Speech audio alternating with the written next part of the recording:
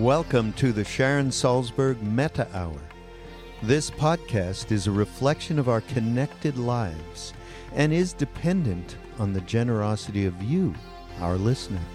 So please go to mindpodnetwork.com/Sharon and either use the donate button or bookmark the Amazon portal, through which we will receive a percentage of whatever you purchase from Amazon, or sign up for a free trial with audible.com. We thank you for your support in allowing Sharon to continue to share her exquisite heart wisdom. So tonight I am going to talk about balance. And the reason that I wanted to speak about balance was not to have you get frustrated and try to strategize constantly on how to bring better balance into your practice and try to manipulate your experience for better balance, but to see if some exploration of balance could help liberate you from the tyranny of the form of practice, looking through the form and the various skillful means and techniques and methods that are employed toward more the essence of what the practice is. Because in truth, all of those, what we call skillful means, are toward an end. And that end is actually balance. It makes me think in a way of when J. Krishnamurti said something like, "It is the truth that liberates, not your efforts to be free." I see this question of balance in practice as very similar to that. It is when our minds, our bodies, our being comes to a certain state of balance that we readily see the truth. And that is what liberates us, not some idea about grabbing insight or acquiring or possessing some kind of dazzling experience or something that we can, happily write home about or proclaim at the end of the retreat. Look what happened to me. So it's not about trying to get something to happen, but creating the conditions where seeing the truth, seeing our experience in a different way, in a deeper way, in a more natural way perhaps, comes readily. We create the conditions of balance, and from there our minds open, our hearts open. We see things without so much the distortion of bias, of our hopes and fears and projections and preconceptions. This is what we're actually doing, is continually working toward this kind of balance, because from there, opening will happen all by itself. Usually, we go through a day very much with a kind of model of acquisition, of wanting to have and get, to feel better about ourselves. We tend to feel we do not have enough, we are not enough, we are deficient or defective, and if we could only get something, then that sense of incompleteness would cease. Those of you who've been with me in New York City have heard me tell the story, I'm sure, about this time when there's a fabulous store in New York City called Kate's Puppery. I don't think it's anywhere else in the country, but it has many branches in Manhattan. And everything in the store is made of paper. It's lampshades and notebooks and wrapping paper, and everything in the store is absolutely beautiful. So the very first time I was going there, a friend was bringing me, and we stood just on the threshold of the store, and she looked at me and said, "This store is going to satisfy all of your paper needs." And I looked at her and I said, "I don't have any paper needs." But within 2 minutes of being in the store, I felt like I needed everything in the store. I needed absolutely everything. And this is how we tend to be. It's very much that sense of I have to get, I have to own, I have to possess. So this model of practice being about balance is a direct challenge to that. It's not about getting a certain experience and somehow owning it. It's not about following an external form that makes no sense. But it is about employing every means we can to explore and enrich our understanding of what balance means. Because really, the whole path is about balance. If you look at the classical progression of how they say the Buddha always taught, they say, as I'm sure you've heard, he began, they say always, with a teaching about generosity, about giving, about relinquishing, about offering. Because, as he put it, everybody has something to give.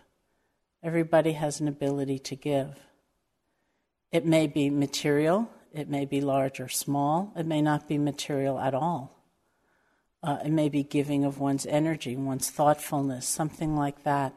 But the path begins with generosity because that lays a certain foundation of joy, of confidence, of delight, an ability to let go instead of hoard and cling. And then the teaching moved on to that of morality. Because here too, we are building a base of some kind of clarity, of some peace of mind, having a mind that's not so cluttered with all of those kind of torments of, what lie did I tell to whom, and what does that mean, and how am I going to undo it, or do I need to reinforce it instead? And, just the sort of tortured elements of mind that come into play when we're filled with guilt, when we can't figure out the next step. So that's also about joy and self-respect and love and compassion for oneself and others. So you moved from generosity to morality to practices like metta or loving kindness, where the Buddha said very beautifully, develop a mind so filled with love it resembles space. That open, that expansive, that unconfined. Develop a mind so filled with love it resembles space, which cannot be painted, it cannot be marred, it cannot be ruined. If somebody was standing here in the middle of the room just throwing paint around in the air, there's nowhere in this space for the paint to land. And so it's not going to matter if it's a really well-chosen color or really garish mistake. The space isn't going to be ruined. Develop a mind so filled with love it resembles space, which cannot be painted, cannot be marred, cannot be ruined. And following that teaching was a teaching about the Four Noble Truths, the nature of change, looking at our minds and bodies, seeing joy, seeing suffering, because that base had been built all along the way of openness, of spaciousness, of loving oneself, of loving others. Then there's a direct confrontation with unsatisfactoriness, with unhappiness, with not always getting what we want, with some very real pain. Because the purpose of the path, as I talked about before, is not to be broken by the pain and to be overcome by the pain, but to have a big enough mind to experience pleasure and pain, and neutrality for that matter, with the same kind of presence and clarity and care. So the path itself is an unfolding of balance to create the conditions where we can be with absolutely anything. We don't have to be afraid of whatever our experience is. And we don't need to hold on when it feels good. So that's really the context of the practice. It's a very different sense than how we normally go around. To understand that kind of spaciousness, that kind of openness, which is not cold, it's very loving. But it has the nature of detachment or dispassion, which doesn't mean indifference, and it doesn't mean withdrawal, and it doesn't mean not caring. It means having an inclination toward the truth, seeing and saying that which is true, without an agenda, without trying to manipulate the situation, without needing to distort the situation, but being able to be simple and to be, it's like a tremendous truthfulness. I think we all have been in, probably all have been in situations, some kind of heated exchange between people, maybe us, as part of the heat, when somebody is able to step back and say something from their heart, not because they want to see things go a certain way, but because they've been able to have that kind of perspective. To say, oh, you know what? This is what I see happening.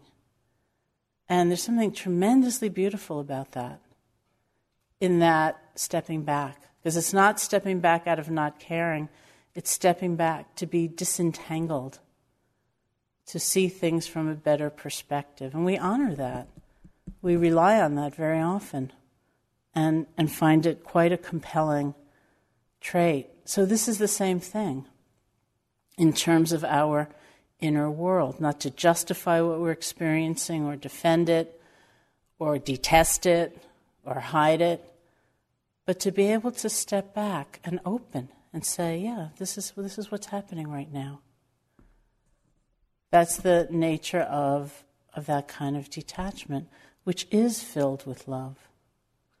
There's a teaching in Tibetan Buddhism where they say you should relate to the thoughts that come up in your mind as though you were quite an elderly person sitting at a playground watching children play. You know that it doesn't really matter that the shovel got broken, even though the child is beside themselves with fury or agitation. It's just a shovel. It's just a toy. But there's also this huge tenderness for the child.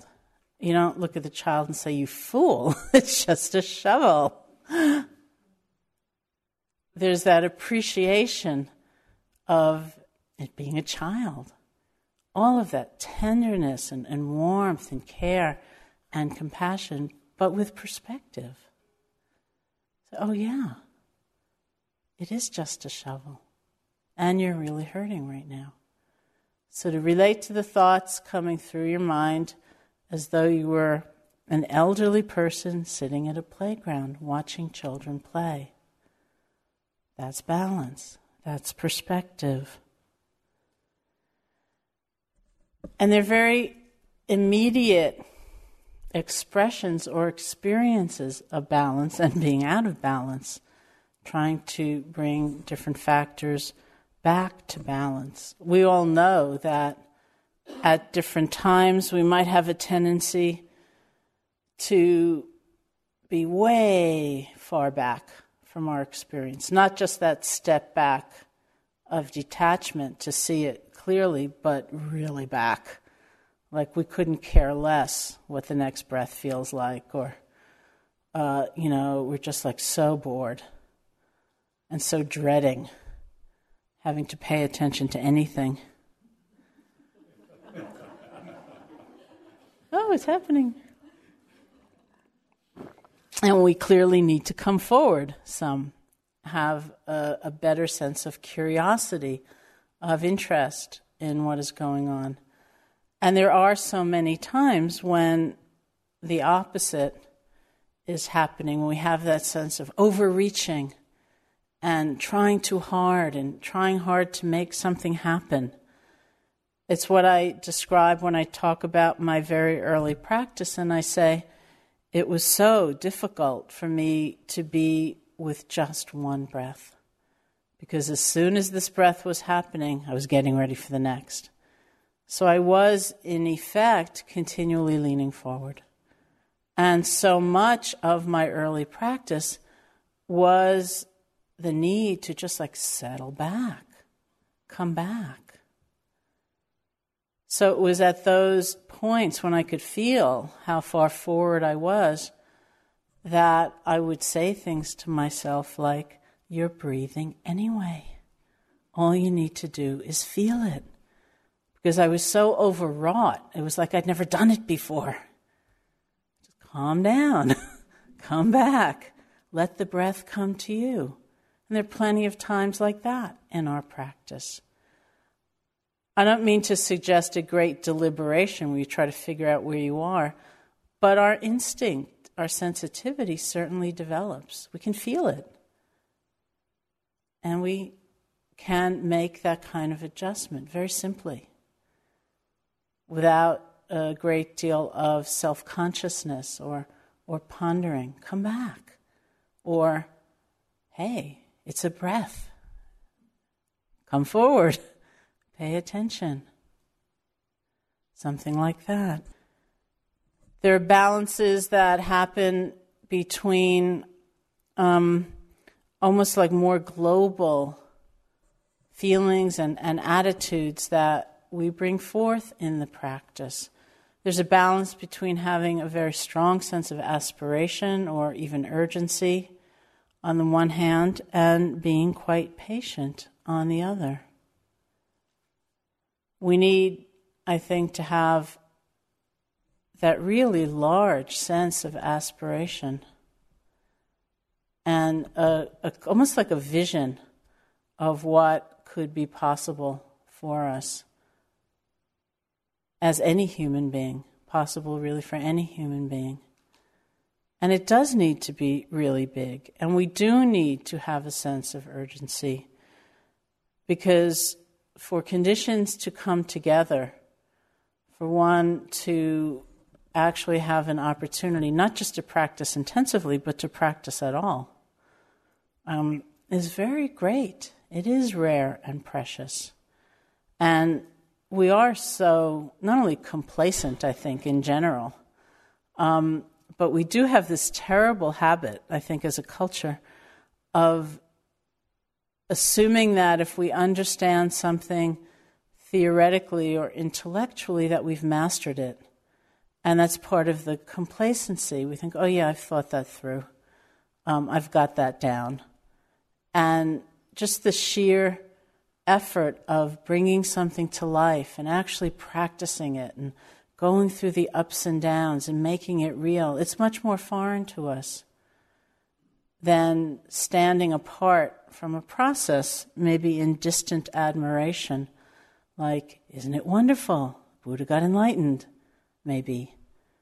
Or, wow, if I could only live in a cave in the Himalayas, I'd be enlightened really quickly, or something like that. And not really grappling with what might be possible for us right now. We need a sense of urgency, not to actually waste our time. When we first opened the center here, it was actually Steve Armstrong, who was here as a meditator then, who wrote this kind of mock brochure for us, which had in it things like, come to IMS and get to drink all the tea you could ever want, and get to use institutional cutlery. And then he had as a kind of motto on this mock brochure, it's better to do nothing than to waste your time, which I like quite a lot. It's better to do nothing than to waste your time. So I thought we should keep that, because wasting our time is really wasting our lives. And we do a lot of that. So to have that kind of commitment to being awake, to being aware, it's the essence of being alive. When the Buddha said one who is heedful or one who is mindful is on the path to the deathless, whereas one who is heedless or one who is mindless is as if dead already. If we actually want to live, we need to have that tremendous sense of intention, of motivation, of commitment. Because it's rather countercultural what we're doing. There's a lot of winds against us. And one needs to have a tremendous sense of almost like an abiding faith that this is worth living, this is worth not just thinking about, but living. So we need that power and that kind of aspiration. And at the same time, we need an awful lot of patience, because nothing happens faster because we want it to happen faster. There are the cycles of nature, like the cycles of healing, the cycles of life. We need to let things take their time. Patience, doesn't mean a kind of grim endurance, like, gritting your teeth and saying, well, I'll bear it for another 5 minutes because I don't see what else I can do. And then if I do that, something better will come along. They say that patience is actually a form of devotion because it's opening. It's that willingness to open, to participate, to encounter whatever is actually happening. They also say it's a form of austerity in the best sense of the word. It's tremendous simplicity to be able to be with a full heart what is actually happening right here and now. To allow things to take their course. To realize that there are laws of nature operating, that what we see in front of us may not be the end of the story. And we need to go step by step. That's the only true way to practice. That's the only true way to make our dreams come true. Because everything else is like a story that we tell of triumph or defeat, of exhilaration or despair. But what we have right in front of us is this moment. It's step by step. We need to be patient. There's a very simple image that's used sometimes in the teachings, which I've liked tremendously ever since I first heard it. And these really are often quite simple images. And that is when the Buddha said, your mind will get filled with qualities like mindfulness and loving kindness moment by moment. The way a bucket will get filled with water drop by drop. So I liked this so much from the very first time I heard it, because right away I could see myself standing by the bucket doing one of two things. One was looking inside and fantasizing, thinking, isn't it going to be great when it's completely filled and I'm completely enlightened? And I'd imagine myself back home in New York, kind of floating down the streets, wearing my white sari with a beatific smile, without having the patience and the humility to add the very next drop.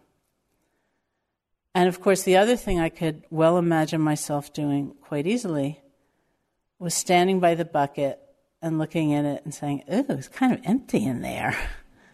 It's never going to get filled. And simply feeling defeated. And once again, not doing what I had to do, which was adding the very next drop. Using that moment's experience to add a drop of mindfulness, of loving kindness, whatever that experience might be. And since I first heard that example and thought of those two possibilities, a third has come to my mind, which is standing by the bucket and completely ignoring it to peer over into someone else's bucket and say, how are you doing over there? Completely forgetting what I can do with my own. These are so common. But here we have a moment's experience. We have an opportunity. we have a chance. Just one drop at a time. This is how it actually happens. The rest is something we can think about or delight in or be frightened of, whatever the case may be, depending upon the story we tell. But it all happens step by step. It happens moment by moment. I can remember early in my practice when things would arise in my mind, and I would go through this period of panic. What should I do about this? I wasn't that well acquainted with my mind before I began meditating, and some emotion or something would arise, and I think, what am I going to do? And after a certain period of time, it's like this voice would come up saying, how about noting it? Try noting it. What about being mindful of it? Did you think of being mindful of it? Something like that. However, the expression was, about exactly the same thing. And that was the moment when I wasn't trying to think, okay, what am I going to do about it tomorrow and the next day and next month? But like, okay, here's the moment. This is now. How am I going to relate to this right now? It's like everything would come back into balance. Because this is our chance. How are we relating to this right now? Is taking something about a path that could be abstract and removed and distant and making it real. Someone once asked the Buddha, how did you cross the flood, meaning the flood of suffering? How did you cross the flood? And he replied, I crossed the flood not lingering and not hurrying. If I were to have lingered, I would have drowned. If I were to have hurried, I would have been swept away. Not lingering and not hurrying, I crossed the flood. It's one step at a time, one moment at a time. Things evolve at their own pace, in their own way. We do what we need to do right now. We have that wholehearted, tremendous motivation, and we have the perspective of patience. Letting things move, letting things change as they will. There's a balance between, the kind of classic balance between concentration and effort, which is very practical as we go through the meditative process. We've talked about this in different ways. So many of the qualities that are developed are about the deepening of concentration with calm and quiet, relinquishing, letting be, tranquility. And so many of the qualities are kind of up, energized, energy itself, courage, investigation, interest. And it's not so totally common that these come out in perfect balance. And then they will come into balance, and then they'll come out of balance, and then they'll come into balance. And we experience the difference, I think, very much in our practice. When the tranquility side is deepening, but at a stronger pace or rate than the energized up, interested side, we move from tranquility to that kind of dreamy, drifty state where we're, I call it, as you know, the ooze, where we're just kind of oozing along, and it can feel really good. We don't have that much impetus to change it, because it can feel really good. But it gets sort of muddier and muddier, and if it goes on for too long, then we do fall asleep. It can happen in mindfulness practice for a good long while before we tend to notice it. But you start noticing those images and the fact that you're kind of, the breath is sort of like a lullaby, and, You're not really noticing the distinct sensations of the breath, but you're just kind of there. And finally you do fall asleep. It tends to be much more obvious in a practice like metta or loving kindness or one of the Brahma Viharas, because we're actually saying phrases.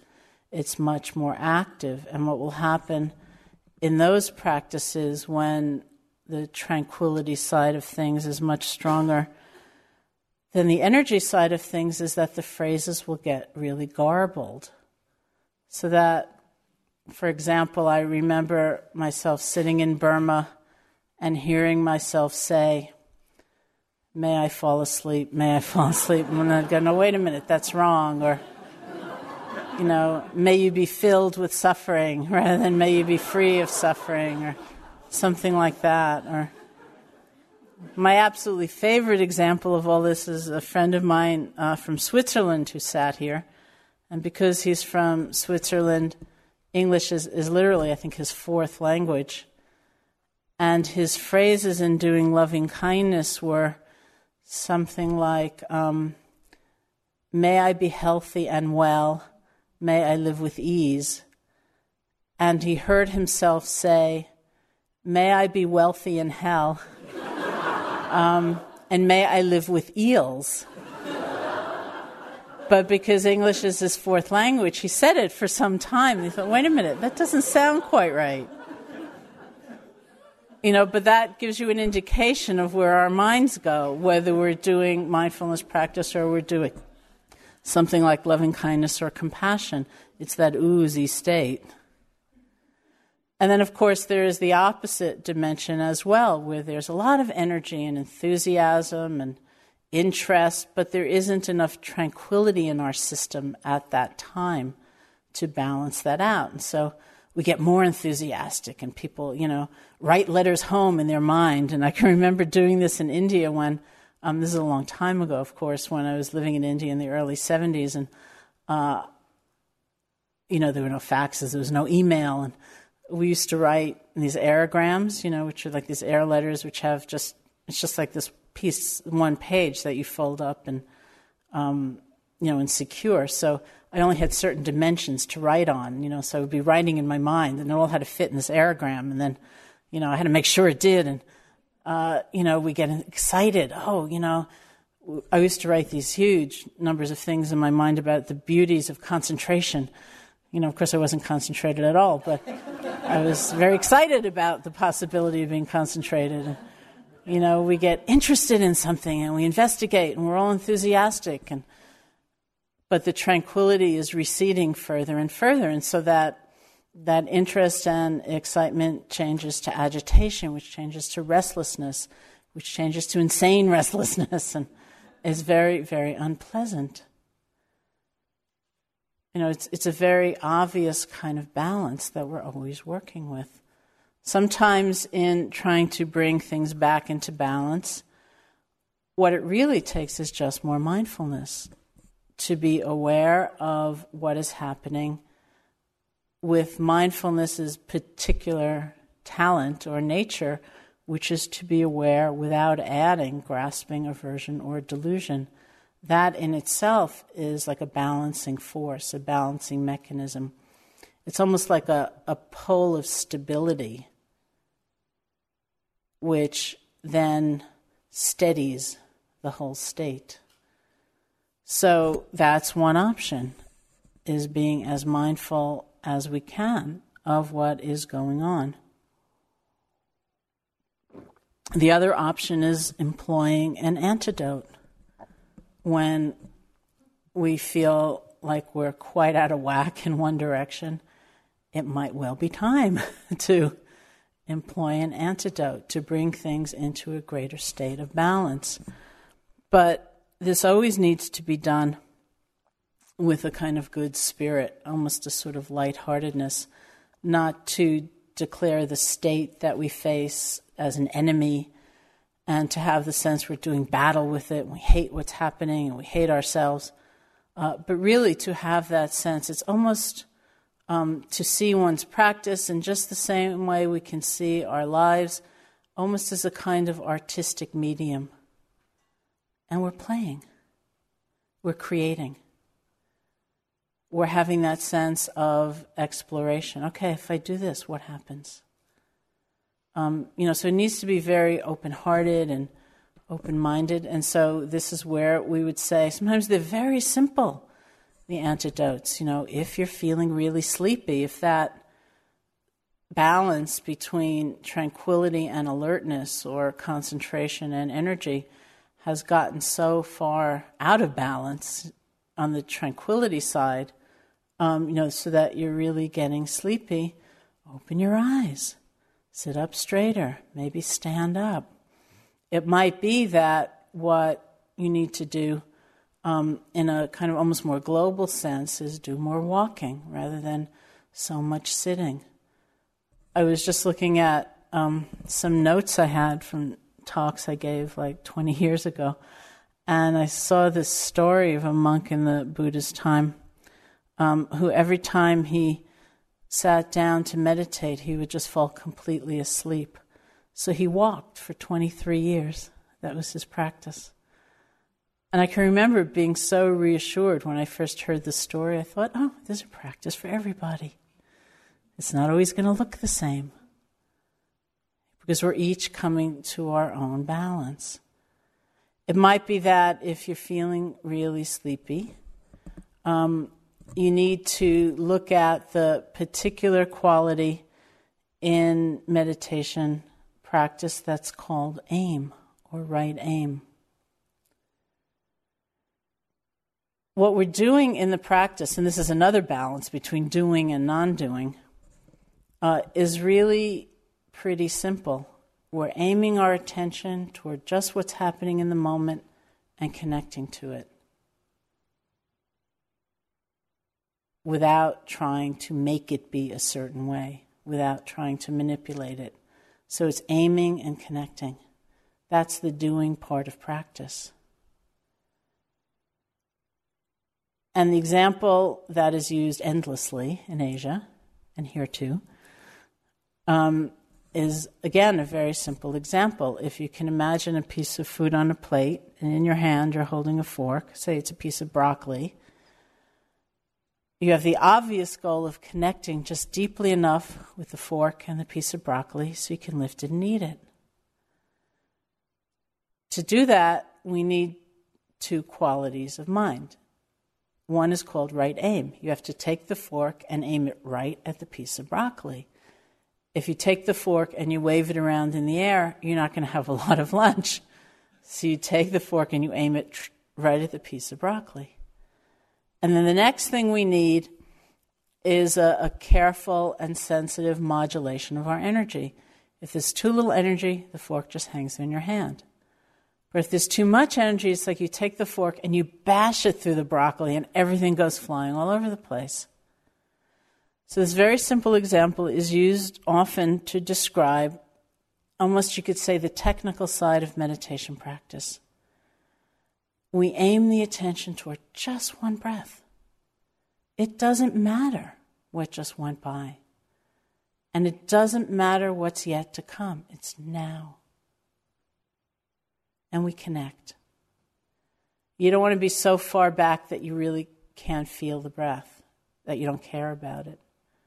But you also don't want to try to get a stranglehold on it, to shove away thoughts and refuse any other experience. It's just aiming the mind and connecting. That's it. That's the doing of practice. Everything else just kind of happens as a consequence of that.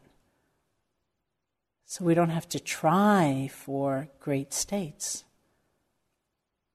They all unfold. Everything unfolds as a consequence of that. So they say that when you're really kind of sleepy, that aim, that sense of right aim, is an antidote. You can sharpen that sense of aim. And it makes sense, really, when you think about it. I've certainly experienced that. I experience it sometimes most clearly in something like walking meditation, where, say, I was in this room, starting at that wall, and I can see that wall where I know I'm going to be turning around in a few minutes. So I say, to myself, okay, I'm going to be mindful from here until I turn around. Which seems on the surface quite noble. It doesn't work. Because we can only be mindful one step at a time. So saying that sometimes is almost like hurling my energy body to the other end of the room instead of really gathering my energy and saying this step and then this step. And when we don't do that, when we kind of throw the energy in that way, we get sleepy, we get dragged down. We lose a kind of heartfulness. But if we are really gathering our energy for just this one breath, just this one step, we wake up. Because it's quite empowering. So that's one of the antidotes for sleepiness, is really look at that sense of aim. And if you have to, you can visualize a piece of broccoli. You really can. I've done it many times. And a fork. And you just go, whoop. And then you have a sense, okay, this is what I'm doing. And then the other side, when you're starting to feel that cascade toward restlessness, toward agitation, they're really almost two distinct approaches, and you just have to see what works best. One is create a lot of space, because restlessness means energy. It's not a bad state. It means there's energy. In fact, early in my practice, whenever I wasn't in terrible, horrible physical pain, I was asleep. And I used to hear in these little group interviews that we had, these people talk about like their insane flights of restlessness and thinking, and I used to be kind of envious. And I think, oh, that sounds so interesting. I wish I had some of that. And of course, then one day I got it, and it didn't feel that good. But it means energy, and that's the positive part of it. And so what you want to do is not lose the energy, but be able to channel it, to use it. And that means creating enough space so the energy can move. If a really big energy is trying to move through a tight, cramped space, it's going to be really jagged and unpleasant. But if a really big energy is moving through a really big space, it flows. And so we know personally through experimentation what works for each of us to create that sense of spaciousness. Could be getting outside. It could be doing hearing meditation. Could be doing loving kindness. It could be walking quickly. It could be walking slowly. You know, each of us kind of learns for ourselves what helps us open to have that sense of real spaciousness through which the energy can move. It's not a time to try to have a really pinpointed awareness, you know, of the precise sensation of restlessness. And the other approach, which is quite distinct from that, really has to do with deepening the tranquility, to immerse oneself in the feeling of the breath, to experience the breath and its sensations as completely as you can. It's like you were putting your hands in water and we're feeling all the sensations of that, which is very soothing in a way. It's the same thing when you come to the breath to feel it. It's that softness, that kind of soft attention that nonetheless is quite there. It's quite present. One of the translations for the word that is usually translated as investigation is actually rubbing. To get in there, to rub the experience. You know, not to stand apart and just be watching it, but really feel it. And what I think was perhaps the cutest meditation instruction ever given, which was right here in this hall, U Pandita's translator once said, "Have your mind rub your belly," which I thought was pretty cool.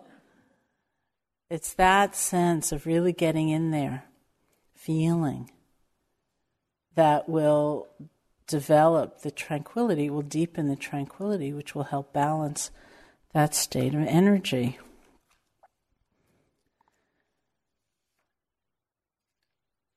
And then there are balances that we experience. It's not so much a sense of balance as, taking a little of each extreme and getting to some kind of happy medium, but much more a sense of understanding how not to go to extremes, or understanding how different strengths can support one another, different ways of being, different ways of seeing can support one another.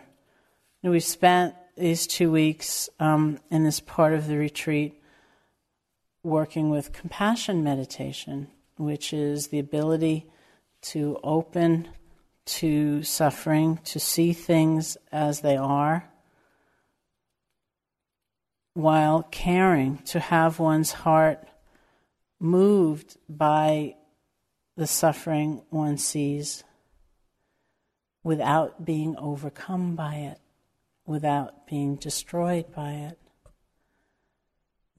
Compassion allows us to see suffering as suffering. When we notice our own anger, fear, jealousy, greed, and that whole long list of qualities, to see them as suffering rather than bad and wrong. Compassion allows us to see outside of ourselves the nature of suffering. And yet, there's something in compassion that is almost a sense of sufficiency, that has a sense of unity, that is also filled with the quality of understanding or equanimity or wisdom, which reminds us that we're not in charge of the unfolding of the universe, that we don't seem to have that ability to make suffering disappear according to our will or our determination. So our heart's open, we become present, we care with understanding. That's a balance. Because otherwise, we feel tremendously overcome. We feel nearly destroyed sometimes by the suffering that we see, whether our own or certainly others, and the suffering of the world. To be able to see what is with understanding. To be able to experience not just the kind of the poignancy and the sorrow of that opening, but the joy of feeling at one with others. So that we have that kind of comprehension about the nature of life. We don't feel so alone and cut off. We don't feel isolated in our pain, and we don't allow others to be isolated in their pain, because it's not right. It's not the truth of things. And when the Dalai Lama came to New York City several years ago and was speaking in Central Park, he began his talk in a way that kind of surprised me, where he said, from a certain point of view, I haven't had such an easy life. He said, I had to assume power, temporal power, when I was 16. I had to flee into exile.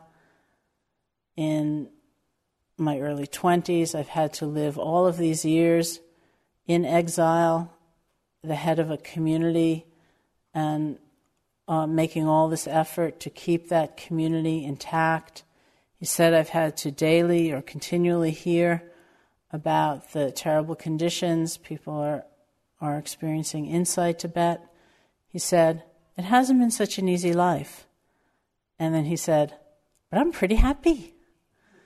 And of course, that's what one sees in him, is that he's pretty happy. He doesn't seem morose and bitter and, just weighed down, tormented by the suffering he's seen. And obviously, it's not like happy-go-lucky, where he's ignorant or he's cut off or he's refusing to look at the extent and the nature and the duration of suffering. It's something else.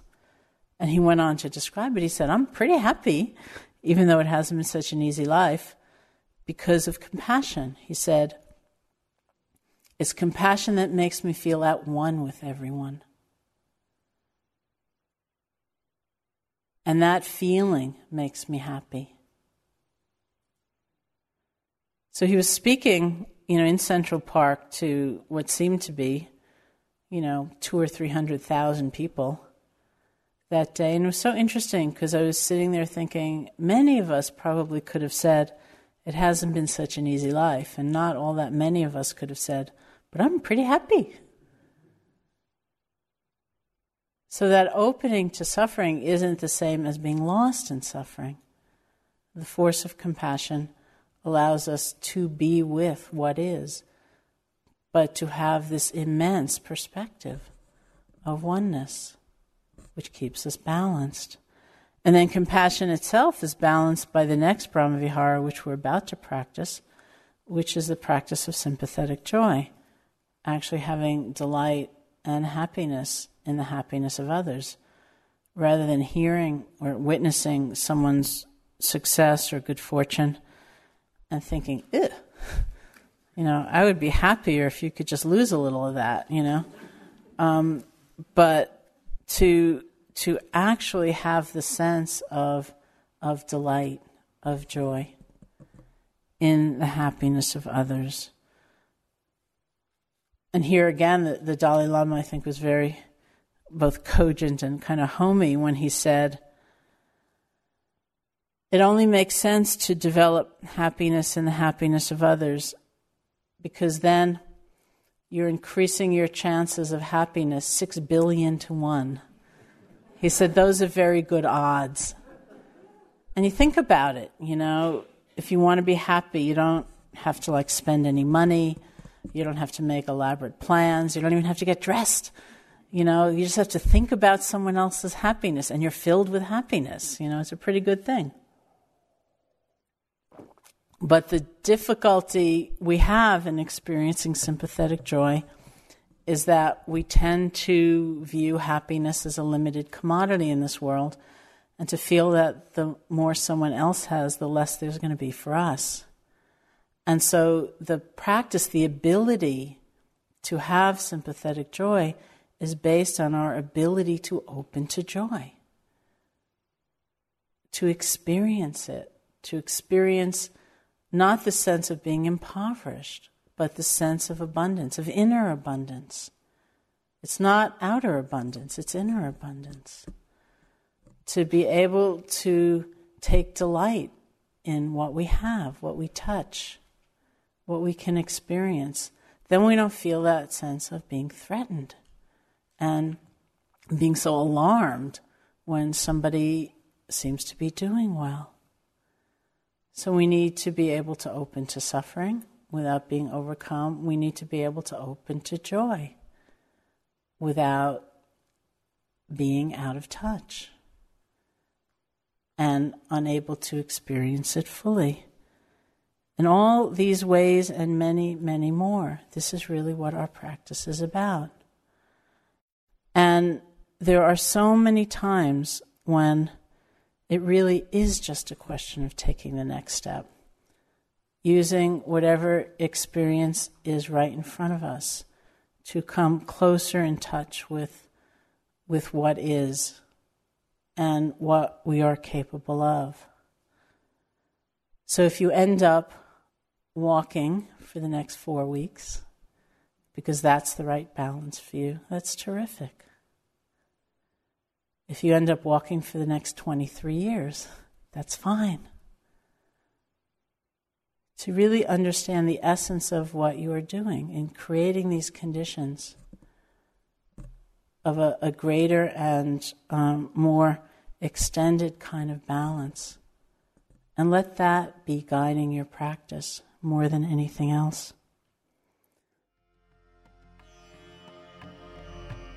Thank you for listening to the Sharon Salzberg Metta Hour.